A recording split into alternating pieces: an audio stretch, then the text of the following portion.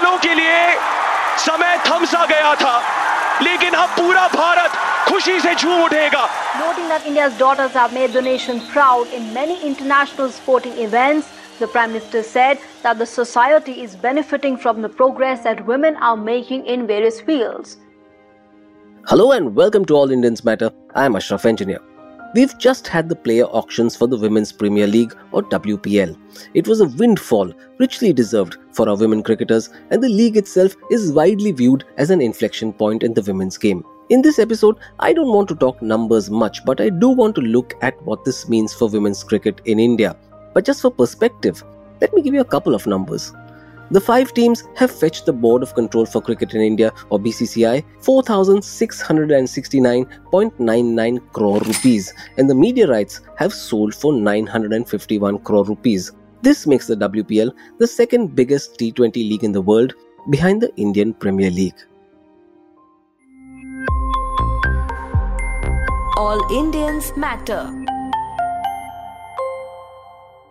The WPL is significant because in it we finally have the recognition of the commercial potential of the women's game.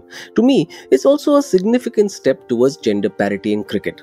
Now when it comes to cricket in India, we are fairly used to insane numbers, but with those that I mentioned earlier, the WPL is behind only the Women's NBA Basketball Championship in the US and the Women's Super League Football Tournament in the UK in terms of broadcast deals in women's sports. We don't know the sponsor deals yet, but the WPL could well cross the $1 billion mark by the time it starts in March. The franchise owners are some of India's top conglomerates, which shows how much confidence there is in the league. You almost wonder what took the BCCI so long to launch the Women's League. The WPL is the second good step in recent times in Indian women's cricket. Not too long ago, it brought women cricketers' match fees at par with men. It was a strong step forward in terms of making sport gender equal. The match fees for a one-day international is now Rs 6 lakh, a 6-fold increase, and the test match fee is Rs 15 lakh, an almost 4-fold increase. Of course, there remains a huge gap between the central contracts of men and women. A male cricketer in category A gets a Rs 5 crore contract, while the same for the women is Rs 50 lakh. Hopefully, this imbalance will be corrected soon too. It's obvious that investment in commercial viability leads to development of the sport. It's what happened in the men's game, and that's what will happen in the women's game too. Young girls will see our women cricketers as idols, and that will drive participation at the club and grassroots level. It's from there that the future Mithali Rajas and Jhulan Goswamis will emerge. Current domestic players are set to benefit the most, playing alongside India and international veterans. There is something about the T20 format that helps the game to develop. Australia's Women's Big Bash League or WBBL was the first major tournament to boost women's cricket. The 2020-21 edition saw significant success with viewership touching 200,000 per match. This made the WBBL the 4th most watched domestic league in Australia, behind the Men's Big Bash League, Australian Rules Football's AFL and the Rugby League's NRL.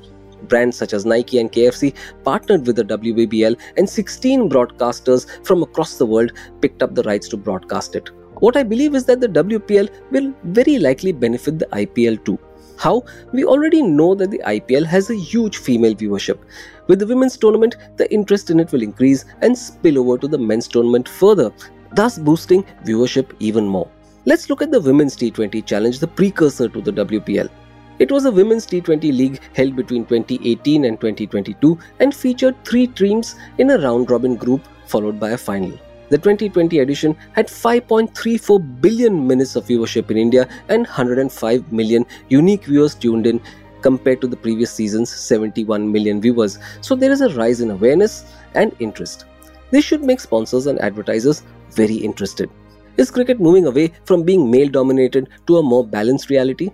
It seems so, but the process would be slow. The IPL increased female viewership by an estimated 60%. With the WPL, this would change further. Besides, the expansion is likely to come from audiences that include teenage to young women. This is a highly lucrative audience for brands to pursue. Also, you can imagine the frenzy the games will spark on social media. A women's equivalent of the IPL tournament was long overdue. It will deliver sellout crowds, massive TV audiences, and most important of all, raise the profile of our women cricketers and the women's game. You simply can't go wrong with it. Thank you all for listening. Please visit allindiansmatter.in, that's ALLINDIANSMATTER.in, for more columns and audio podcasts. You can follow me on Twitter at Ashraf Engineer, that's ASHRAFENGINER, and All Indians Count, that's ALLINDIANSCOUNT. Search for the All Indians Matter page on Facebook. On Instagram, the handle is All Indians Matter. Email me at editor@allindiansmatter.in. Catch you again soon.